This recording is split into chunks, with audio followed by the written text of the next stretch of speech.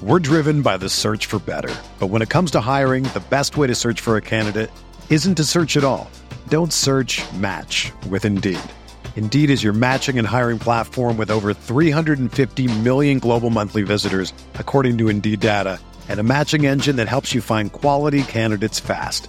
Ditch the busy work. Use Indeed for scheduling, screening, and messaging so you can connect with candidates faster. Leveraging over 140 million qualifications and preferences every day, Indeed's matching engine is constantly learning from your preferences, so the more you use Indeed, the better it gets.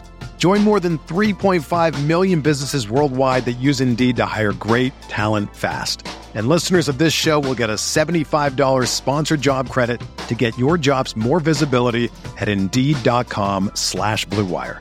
Just go to Indeed.com/Blue Wire right now and support our show by saying that you heard about Indeed on this podcast. That's Indeed.com/Blue Wire. Terms and conditions apply. Need to hire? You need Indeed. Do you ever feel like you're always on? What do you do when you need a moment to chill? How do you like to hit the reset button to get ready for what's next? These days, everything is go, go, go. It's nothing but nonstop hustle all the time. Work, family, friends, a million pressing social issues, and an expectation to be on 24/7. Sometimes you just need a moment to turn off and hit the reset button. That's when you reach for an ice-cold Coors Light, the beer that's made to chill. Listen, there's a lot going on in Green Bay right now, and I feel like we could all use a moment to chill with a Coors Light. See, Coors Light is cold lagered, cold filtered, and cold packaged. It's literally made to chill. It's as crisp and refreshing as the Colorado Rockies. Perfect for a moment to unwind. Coors Light is what I choose when I need to unwind. So when you want to hit reset, reach for the beer that's made to chill. Get Coors Light in their all-new look delivered straight to your door with Drizzly or Instacart. Coors Brewing Company, Golden, Colorado, and as always, celebrate.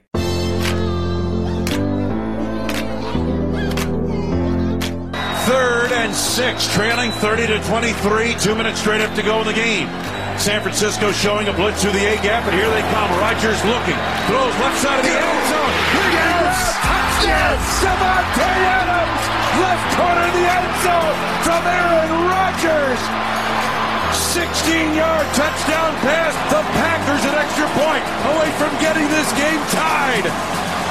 Beathard on 3rd down and 3 in the shotgun. Football to the 46 at Green Bay. Packers showing a blitz, and here they come. Beathard looking, hit as he throws it deep down the right sideline. And intercepted on the play.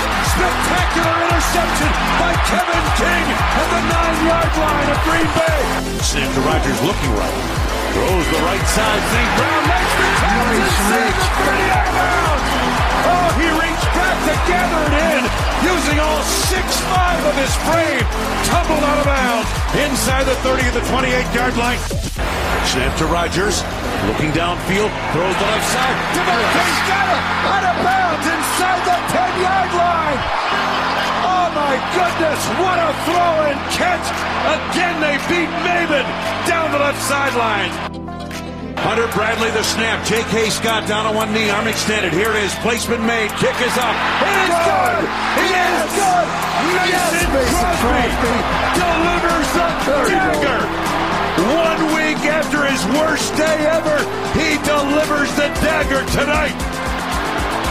And the Packers win 33-30.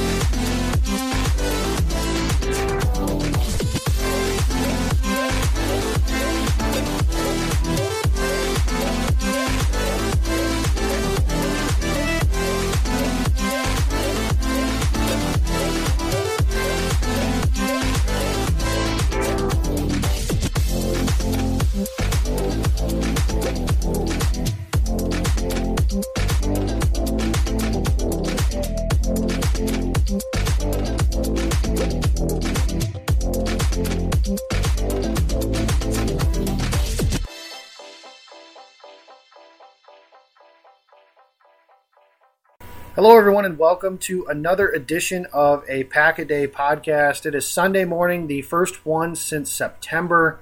that the Green Bay Packers will not be partaking in a NFL contest. Really the first time since August we've had to talk about anything other than Packers football, but there is plenty of news to discuss. I am your host. I am Jacob Westendorf. Joined with me as always, and we are back after a debacle last week. For those of you that maybe try to stay in Green Bay, avoid the Wyndham on the west side of Green Bay as much as possible. If you have any needs or desires for the internet, because that is why our show last week, which had a lot of good content, did not air. Zach is joined with me, Zach Jacobson. Zach, I apologize to you first and foremost, but how are things going in TV land? I'm good, man. I feel bad for all of our listeners that didn't get to listen to last week's episode, you know? We had so much good stuff on there, so many secrets, you know? It's a shame they're not going to be able to listen to it. Right. Lost in the airwaves. Little did they know that we actually told you last week who the next head coach would be, and we have since been sworn to secrecy. I'm kidding. Of course, that hasn't happened. Yep. Joined with me, and for the first time in Pack-A-Day history, somebody over the age of 20 that still wets the bed. That is Will Ingles from, well, what it was formerly known as the Bears Brothers. I don't know what you're known as now. The Chicago Audible. The Chicago, which is actually a funny name too for a couple different reasons, but the Bears and the NFL essentially said they had the Bears trademarked and made them change their name, which I think is a little ridiculous, but that is what it is. Your first question that you're probably asking is, why the hell do you have a Bears fan or a Bears blogger on a Packers show? Well, I've brought him because he has some insight on the Packers head coaching interview for this afternoon, and that is Adam Gase. Adam Gase is the former head coach of the Miami Dolphins. He also spent some time in Denver under Josh McDaniels, which we will get to as well, but he really got his name made as a head coaching candidate to be the offensive coordinator in Chicago. So Will is here to give us some insight on his 1 year in Chicago, which was really an interesting year, which we can discuss as we get going. Will, let me start here with, obviously the Packers are interviewing him to be their head coach. So there have basically been two types of coaches the Packers have interviewed since they've started this process. Offensive guru and culture establishing football guy is the best way I can put that. So like Mike Munchak is one example. Dan Campbell is another example. What kind of coach, is he players friendly? Is he organization friendly? You know, what kind of coach is Adam Gase to start this conversation? I would definitely cite him more on the offensive guru. That's where he made his money. If you go back to Denver, obviously there was that one magic year with Tim Tebow. I mean, he created an offense that made Tim Tebow a success story for one season, which he deserves a lot of props for. But obviously the main reason I'm here is that season in Chicago. And Jay Cutler's put up numbers before, but that 2015 season, statistically, probably his best year. He was efficient, especially with no real weapons to know. Alshon Jeffrey missed half that year with some soft tissue injuries. And outside of that, Jay Cutler was thrown to scrubs. I mean, you're talking Marquise Wilson, the 7th-round pick that you haven't heard of since, or really after he was drafted, unless you're a hardcore Bears fan. Mark Mariani, who really didn't stay in the NFL that long. Martellus Bennett, who really checked out for most of that year and then was traded to the Patriots. And Jay Cutler still manages to put up, I believe it was the upper 3,000s worth of yardage, 21 touchdowns and 11 picks. So obviously, Jay Cutler, Packers fans know him very well as a turnover-prone quarterback. Well, Adam Gase really made him an efficient passer, making sure that those turnovers weren't happening, and really gave the Bears a fighting chance despite that roster being really overall talent-deprived. So definitely on the offensive guru side of things when you talk about what kind of coach Adam Gase is as a whole.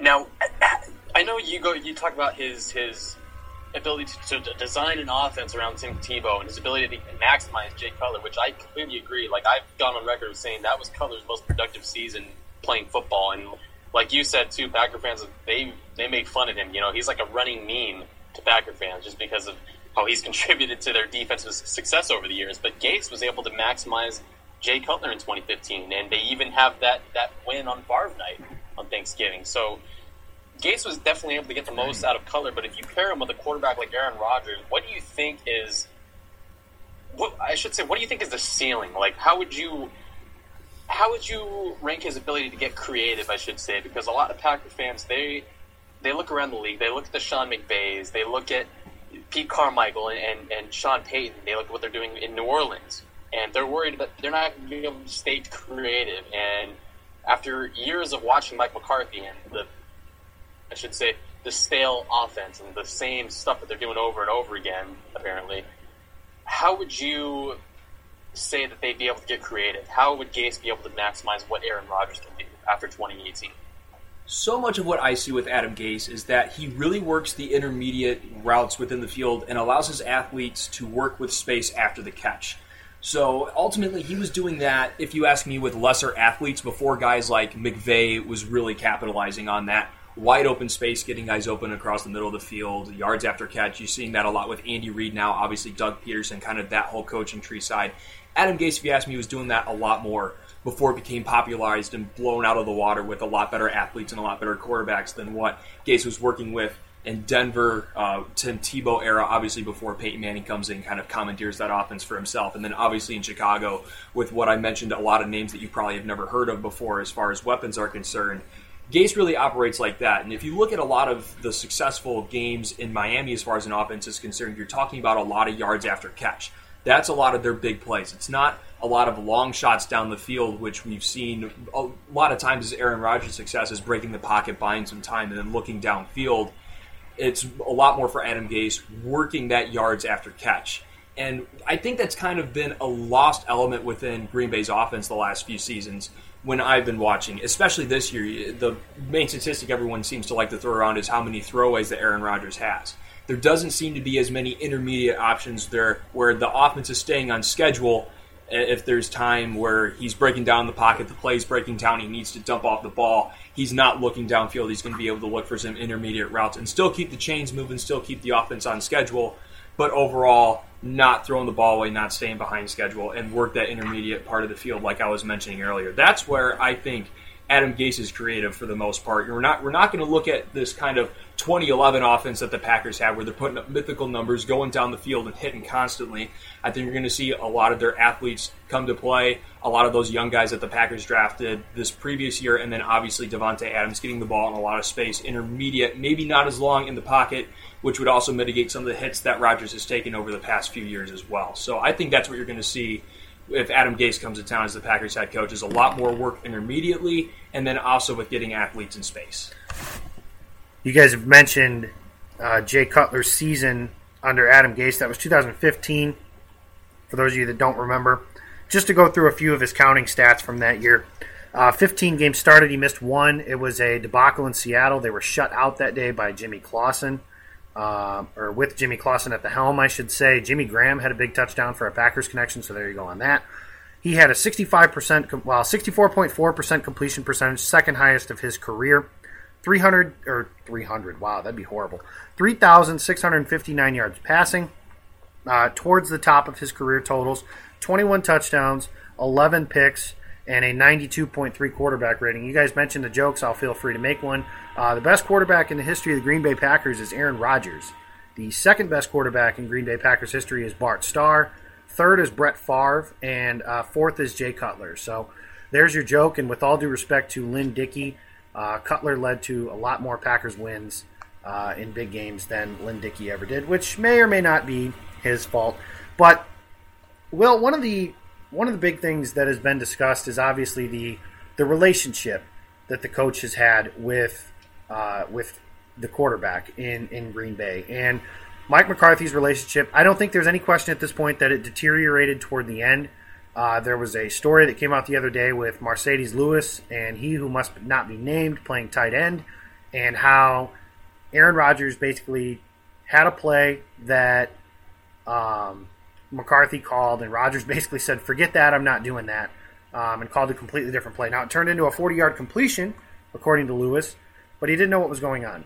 And that's bothersome for a lot of different reasons, but we're not here to talk about that. What I want to know is, what kind of relationship can Gase build? What was his relationship like with Cutler, if anything has been discussed? Because I think that the media, at least if nothing else, has brought up how hard Jay Cutler can be to get along with. Quarterbacks in general are pretty hard to get along with. What kind of relationship can he build should he be hired as the head coach? Well, I think if you're talking about a lot of offensive candidates that obviously the Packers are looking to talk to, you mentioned earlier kind of the schools of thought. You're talking young offensive guru, kind of looking for the next McVay, the next Nagy overall, perhaps the next Peterson if you're looking for that school of thought. But then you're talking about a young guy who is kind of not exactly established in the NFL as far as a play caller is concerned. Then you're talking about someone who's more or less working under Aaron Rodgers might be something that you're worried about. Adam Gase in that way is going to be probably about the closest offensive mind equal that you're probably going to find on the market this year, if you ask me, outside of perhaps Josh McDaniels, which I'm sure you guys will talk about more later on in the show. However, if you're looking for past history, when I think about Adam Gase and Jay Cutler when they were together in 2015, I would say it was all quiet on the Western Front, which as far as a Jay Cutler offensive coordinator / head coach type of relationship, that's the best thing you can ask for, because just about every single other time that Jay Cutler had an offensive mind with him, it was always how they argued, whether that was Mike Martz or whether that was Aaron Kromer in that debacle the year before. Yeah, I'm sure that would garner a few laughs out of you, Jake, as it was a joke overall. I mean, a lot of those other names that were brought in, I believe Mike Tice was the offensive coordinator for a year. I mean, yeah, he was. I mean, you're just talking about a lot of guys that obviously did not gel well with Jay Cutler, but overall you're talking about Adam Gase was able to not have any large stories or any large blowups. They seemed to work well together, although it never seemed like one was superior over the other. It just seemed like a really stable coach-to-player relationship, and I think if there's anyone who can work with Rodgers as an equal, like I said earlier, I think it's probably Adam Gase within this lineup. Now, do you think, Will, that lack of, or I shouldn't say lack of, but like the head coaching experience matters in this situation when you're coming to Green Bay to work with someone like Aaron Rodgers? Because we know Adam Gase, he's been the Dolphins head coach for the past 3 seasons, and they were 23-25. They had that one postseason appearance in 2016, and they got knocked around by the Steelers in the first round. That was short-lived. Well, with the backup quarterback, He's mostly just been an assistant. Right. But prior to that, it was he was mostly just an assistant. He was a coordinator with various teams, both at the collegiate and at the NFL level. But guys like Dan Campbell, Matt LaFleur, they don't have any head coaching experience in the NFL. Do you think Gase's experience or minimal experience, do you think that should play a factor, or do you think it does play any kind of a factor at all in the Packers search here? It plays a factor if you're thinking about bringing in a whole new staff. If Mike Pettin is a guy you want to keep around as defensive coordinator, then I don't think it matters as much, because even when you're talking about the 2 most recent success stories with young offensive minds, you have obviously Sean McVay in LA, and then you're bringing in a guy like Wade Phillips to help out. Matt Nagy in Chicago, you keep Vic Fangio, a long-established defensive coordinator. So if you're looking to bring in a whole new staff, a guy with connections, a guy who knows how to more or less run a whole team, then yes, Adam Gase is a more important candidate, a more likable candidate because of his previous experience coaching an entire team. However, if you're looking at a guy like Matt LaFleur, like you mentioned, then yeah, you're kind of a little bit more worried about handing the full reins of a team. You're talking about having to keep Mike Pettin, which I don't think a lot of Packers fans would be upset with keeping him around, but that becomes something you have to consider if you're bringing in a young guy with no head coaching experience. All of a sudden, throwing that onto him at once can be a little bit rough. It can be a rough transition opposed to Adam Gase, who has had that experience in the past of running a full team, regardless of how much you want to talk about his success and or failure within doing that. So, Will, here's kind of the last question here that we have on Gase is, it's clear, at least at this point, for 2018-2019, the Chicago Bears are the class of this division. They won the division by 4 games. They swept the Vikings. They swept the Lions. They lost 1 game in the division against Green Bay early in the season, and that required a 20-point comeback in the fourth quarter, a game that the Bears easily could have walked away with. Hell, had they been able to just make a couple plays on offense, they could have kicked a field goal at the end and won that game as well. No guarantees Cody Parkey doesn't hit the goalpost should he kick that, but that's beside the point. The Packers were a third-place finisher and relatively distant in that regard. They won 6 games this year. They lost 9, which is very nice. And the Vikings were 2 games ahead of them. I don't think that there's much right now that separates Green Bay and Minnesota. But looking at the Bears, I mean, here's the thing: is we're talking about Vic Fangio potentially getting a head coaching job. That defense is still going to roll. Khalil Mack is around for the foreseeable future. Leonard Floyd is around for the foreseeable future. Akeem Hicks, Roquan Smith, Danny Trevathan, maybe not the foreseeable future, but he's a good player. Eddie Jackson was an All-Pro. That defense is going to roll. Now, whether or not their offense gets better with Mitchell Trubisky, that remains to be seen. With Matt Nagy calling plays, he did a really good job this year with that offense. I believe they finished top 5. I know at one point in the year they were top 5 in total defense and total offense. I don't know if they finished that way or not, but they didn't. I don't believe so. No. Okay, so the offense took a small step out, but either way, it appears they have a very complete team. The question here is, obviously, Bears fans, Vikings fans, Lions fans are rooting for the Packers to hire somebody like Jeff Fisher, as they should be. In this case, I was rooting for the Bears to screw up their head coaching hire when that happened last year. It makes sense as to why you would want that to happen. My question is, you've seen the list of guys they've interviewed. If Adam Gase is the hire, I don't want to say scares you, because I don't know that the Bears with that defense should be afraid of, quote unquote, with anybody. But how much does that worry you that the Packers are really just the head coach and a quick fix here or there away from being the main competition in the NFC North next season? Well, whenever Aaron Rodgers is your quarterback, you're nervous, especially if whether it's a fresh face they need, whether it's a couple different plays they need. You're definitely always, even with our defense, if you've been a Bears fan for any length of time at all, it doesn't matter. If Aaron Rodgers is on the field, you're kind of scared. You mentioned that Week 1 game. That's exactly why. It doesn't matter. We're always going to be a little bit nervous. But, when it comes to just a quick fix like a coach away, I think Adam Gase could really be that guy for you. And I know Fangio might be leaving, but you're talking about a guy who shared a staff with Vic Fangio for some time. He would definitely be a little bit more familiar with the schemes that he likes to run. Obviously, in 2015, the Bears had nowhere near the defense, nowhere near the talent that they do now, but that'd be something that is perhaps a little bit of a carrot on the end of the stick to hire someone like Gase, who is very familiar with the Vic Fangio defense, went against it for a whole entire season in Chicago. So that's perhaps another thing to keep in mind as well. Zach, do you have any? I know other Jacob said it was going to be the last question, but I want to fit one more. Yeah. I know the Packers, they operated by a running back by committee in 2018. They had Ty Montgomery, Jamal Williams, and Aaron Jones kind of toting the rock to start the season. And Montgomery obviously got shipped off to Baltimore, and Jones slowly became the lead back. It took a lot longer than it should have, but he eventually started, I believe, 7 games in a row before Jamal Williams took the reins, and I think it was Joe Philbin's first game as the interim head coach. But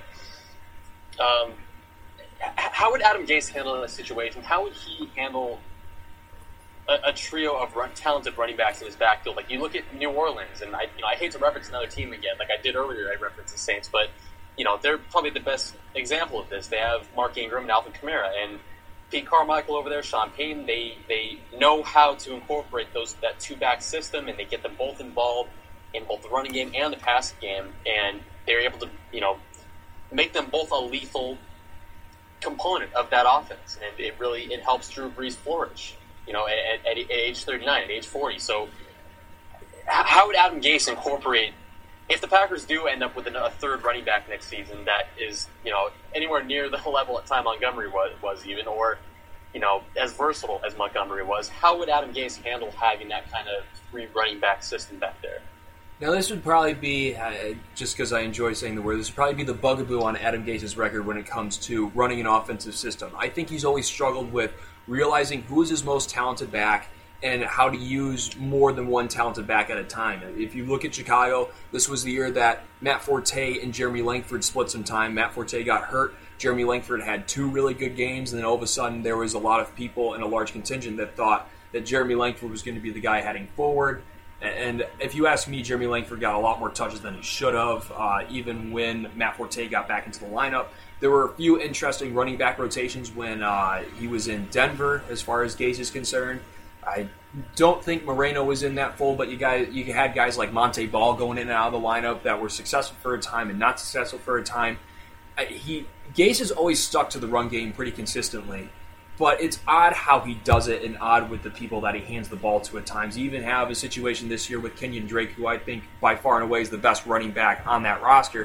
And you still got Frank Gore, I think, poaching way too many touches. So that's the one thing I'd be interested in with Adam Gase as far as controlling that Green Bay offense is Aaron Jones, I think, by far and away is the most talented running back on that roster. How much time is he going to lose to Jamal Williams and perhaps other options that pop up on the roster throughout this offseason? Because Aaron Jones should be your workhorse, if you ask me. I don't think, at least for me, that's a very hard question to answer.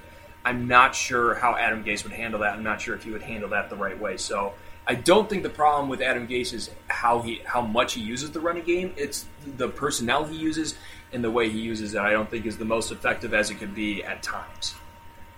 So there you have that. That's the biggest critique, perhaps, of Adam Gase. I mean, there's others, obviously. Real quick, just to go through Adam Gase's career. We mentioned his time in Denver and Chicago. Just to kind of go over everything. He started his career as a grad assistant at LSU under Nick Saban. Moved to a recruiting assistant, again under Nick Saban after that.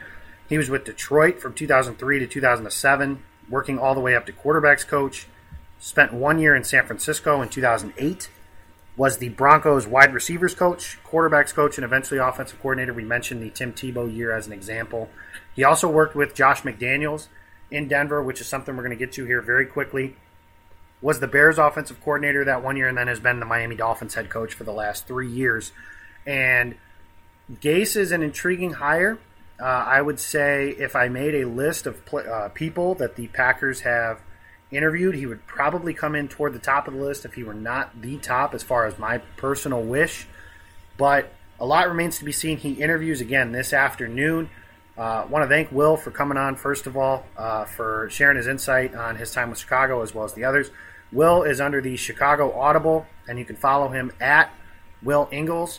And Will, thanks again for coming, and we'll see you maybe the next time the Packers play the Bears if we got the preview show. All right, much appreciated. Always great talking football with you guys. So there we have that. Will is gone and off to cause some sort of trouble. I actually believe he's going to be at Soldier Field tomorrow for the Bears-Eagles playoff game, which we will give our predictions for. In this, we'll only give predictions for Sunday because even though we're recording on Saturday, that's kind of cheating. You guys would be left to just believe us as to this is what we were picking. As we record this, the Texans-Colts game is about to start, but I don't want to cause any issues of potentially not believing people in this regard. Zach, let's go to some of the other guys they've interviewed, and I don't want to steal anybody's thunder by doing this, but there is some other news, and there's plenty of guys that are going to talk about the other coaching candidates and give you background and stuff like that, but I feel like we'd be doing a disservice if we didn't at least give our opinion on some of the guys that either have already been interviewed or are scheduled to interview. And here are some names, and help me if I missed a couple of them, but Jim Caldwell, Chuck Pagano, Mike Munchak, Brian Flores, Josh McDaniels, Adam Gase, Todd Monken, and Pete Carmichael Jr., and those are the 8 that came to my mind right away. Did I miss anybody? Dan Campbell. Dan Campbell, that's right. He was the interim head coach in Miami for a little while, established culture. That's one of the culture guys. So we've kind of seen a trend here. It's either young offensive hotshot or culture establishing guy. They have not interviewed any defensive people other than Brian Flores from New England, who is, it's kind of confusing on if he's actually their defensive coordinator or if he's just a assistant, or how all that exactly works. I'm not 100% sure. Belichick's weird. The Patriots are weird. That's the best way to describe it. Zach, the name that is giving the most response is Josh McDaniels, offensive coordinator from the New England Patriots. That's where he's had a vast majority of success. He's been the head coach before in Denver with Adam Gase, as we mentioned earlier. Didn't go very well. He was 33 years old and basically like the guy. And when you go in there as the guy and try to do things like Bill Belichick when you're 33 and there are players on the roster older than you are, that's probably not going to work very well. Essentially, the way this has worked is fans are either very in favor of Josh McDaniels or very against him. And you and I have gotten some similar information. Like I mentioned in my tweet on Sunday, I'm not important enough to call something a source. Here's just some info that I've received from being around the stadium, is that Aaron Rodgers' preferred choice as the head coach is Josh McDaniels. Take that for what you will. Zach, I believe you said you spoke to somebody that said, well, I don't want to steal your thunder. What was it that you exactly said? The source that I spoke to that apparently has close ties to the Packers organization, actually kind of similar to what you were told about Aaron Rodgers. Rodgers prefers Josh McDaniels, and the guy told me that as far as all the candidates go right now, he told me this last week. So this is before any interviews were set in stone, any other candidates emerged that we know of now. Said Josh McDaniels is the one clear-cut leading candidate, and that he's the guy that they want. He's the guy that Rodgers wants, and he's the guy that could strike a deal with the team within the next 2 weeks. I was told within 8 to 14 days. That was the timetable that I was given. So, you know, we're coming up on a week now since I was told that. So within sometime pretty soon, you know, we could be seeing a deal announced. And the thing is, these deals, they could be agreed upon, I believe. They just won't be announced. And the deals can be set, I guess, in principle, but these coaches, they could finish the playoffs with their respective teams. Like McDaniels, he can continue coaching with the Patriots. He can continue whatever they're going to do with their playoff run, whether they lose, whether they lose tomorrow, whether they continue winning, whether they win the Super Bowl, whatever. He can continue coaching with them, but he'll have that agreement with the Packers set in place. And I think that's how it worked with the Colts last year. He had that agreement in place, but obviously we all know what happened. Nothing was officially agreed upon. Nothing was signed. Nothing was inked. And the Colts still went and announced the signing, even though it was never agreed upon. So, officially agreed upon, I should say. So, as far as I was told, McDaniels is the guy that they want. And I think it would also be, to quote you, it would be kind of somewhat of a disservice to let that information leak out of the organization and kind of prevent all the other candidates from thinking that, you know, the job is already locked up and there's no point in interviewing, you know, because that kind of information travels fast. So, you know, there's no reason to think that the Packers just aren't going to conduct and do their due diligence. You know, there's gonna be a lot of these interviews taking place, but I would assume that they want to get this locked up, you know, as soon as they can, just for the sake of assembling their staff, getting everything ready, because the combine is right around the corner. I agree, and I have a lot of thoughts on this information. As you guys have seen that follow me on Twitter, my Twitter Avi is Josh McDaniels wearing a Packers coat and a Packers hat. I said I've resigned myself to what I feel is inevitable, and it seems that all the dots are kind of connecting there. Josh McDaniels' only confirmed interview is with Green Bay. He did not accept an interview with Cincinnati, and that is interesting for a lot of different reasons. So, Zach, I mean, just kind of in general what we're talking about here, let's just say it's true and Josh McDaniels is the coach. How comfortable are you with that situation? If you asked me this probably like 2 weeks ago, 3 weeks ago, I would probably be leaning towards not very comfortable. But, you know, I've warmed up to it. I've kind of convinced myself. I've really done it with a lot of these candidates, actually. I've convinced myself that, you know, these guys, some of these guys are going to work out, some of these guys aren't. You know, like Dan Campbell, Mike Munchak, I'm not really the biggest fan of either of those guys, but, you know, I could probably talk myself into it one way or another. I wouldn't have a choice, really, but Josh McDaniels, he's definitely my personal preferred candidate, as far as any of those guys go right now. Just because of the time he spent in New England, you know, all the time he spent with Bill Belichick. And everyone wants to use his time in Denver, you know, as some kind of, like, big strike against him. When, like you said, some of that roster was older than he was. You know, I think he was 33 at the time. You know, that's not going to work out very well. You know, so I don't think anybody is as good at their job right now as they were 10 years ago. Nope. You know, those were 2 seasons worth of experience with the Broncos that he has under his belt now. He went to the Rams for a season. He was their coordinator, their quarterback's coach, went back to New England. He's been there ever since. So I think just his pedigree coaching under Belichick, that mentality that he has, and, you know, it's the pedigree, you know, the New England pedigree that he has. And I think that will fare well in Green Bay. I will say this. You mentioned talking yourself into candidates. I can talk myself into Josh McDaniels just because of his offensive prowess, his ability to call plays and make things easy for Tom Brady. I can talk myself into that. When you mention guys like Mike Munchak and Dan Campbell and Jim Caldwell, I can't talk myself into a guy like that. So that's a positive. The negative, the things you mentioned, the thing in Denver, like you mentioned, that was 10 years ago. The strike against him was really giving him control over personnel, which that didn't work out well. He drafted Tim Tebow in the first round. And just to clarify everything with everybody, no, he did not win a playoff game with Tim Tebow. That was John Fox. Josh McDaniels was long gone by the time that happened. So just to kind of avoid the misinformation that comes about with that sort of thing. But he did not win a playoff game with Tim Tebow as the head coach. Other things, the Colts thing does bother me. And from the standpoint of, okay, maybe he didn't think Andrew Luck's shoulder was good to go, or maybe he wasn't comfortable with Jim Irsay, or whatever information you got that changed his heart, fine and dandy. The concern I have, and the same concern I've always had, is this era of Packers football reminds me a little bit, not entirely the same, but it does remind me a little bit of when they when Mike Holmgren left, and they hired Ray Rhodes, and Ray Rhodes was bad, and the Packers fired him within 1 year. I don't want the Packers to be in the same situation next year looking for another new head coach, because the question I would have for Josh McDaniels, and it'd be one of the first questions I'm asking if I was Mark Murphy or Brian Gutekunst in this case, is, let's say next year that Tom Brady and Bill Belichick decide to hang up their cleats and coaching whistle respectively, and Bob Kraft calls. Is he going to tell Robert Kraft, thank you for the offer and everything like that, but I'm 100% committed to the Green Bay Packers? And frankly, I don't know the answer to that question. Something else I want everybody to keep in mind is to remember we have no idea if these hires are good hires or bad hires. A few years ago, Doug Peterson was called the worst hire of the bunch. Doug Peterson is now a Super Bowl champion, and I believe all them other coaches that were hired in the same year have either been fired or are very firmly entrenched on the hot seat.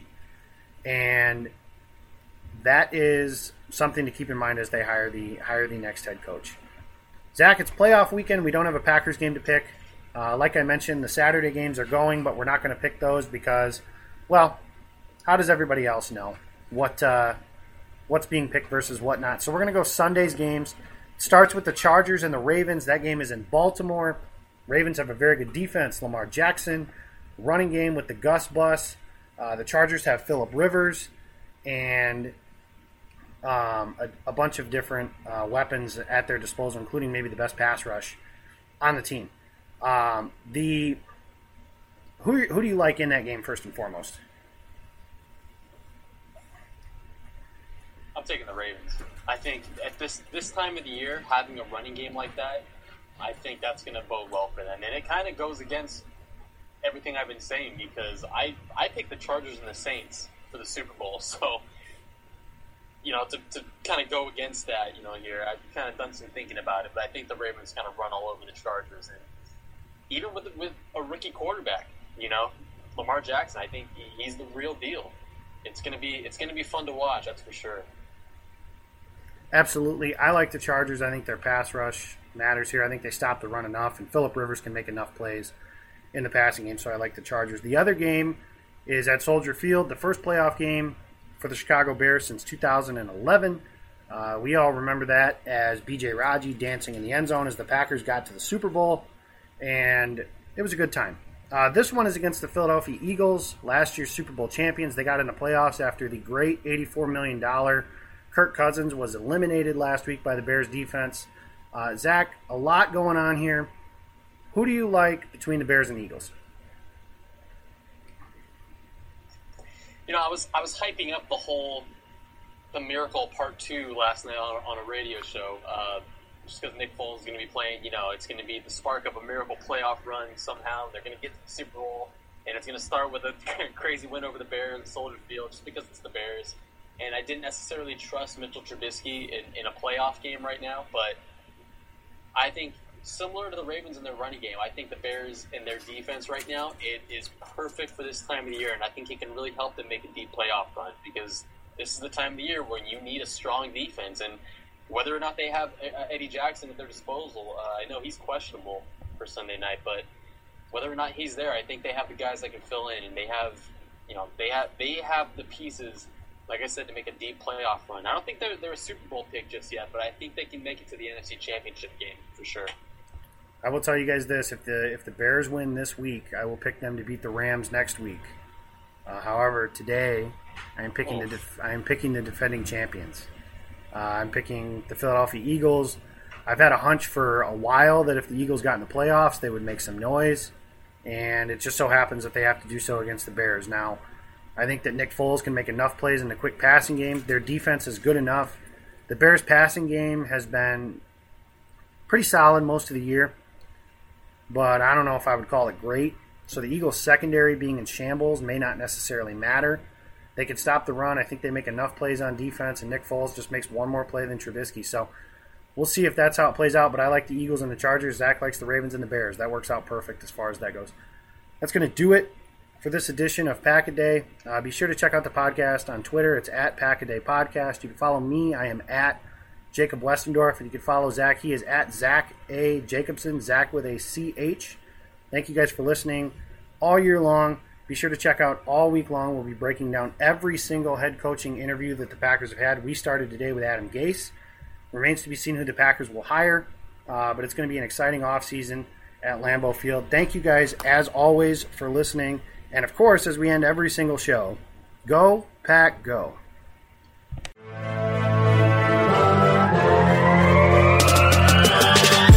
"20 minutes a day, 365 days a year. This is the Pack-A-Day Podcast.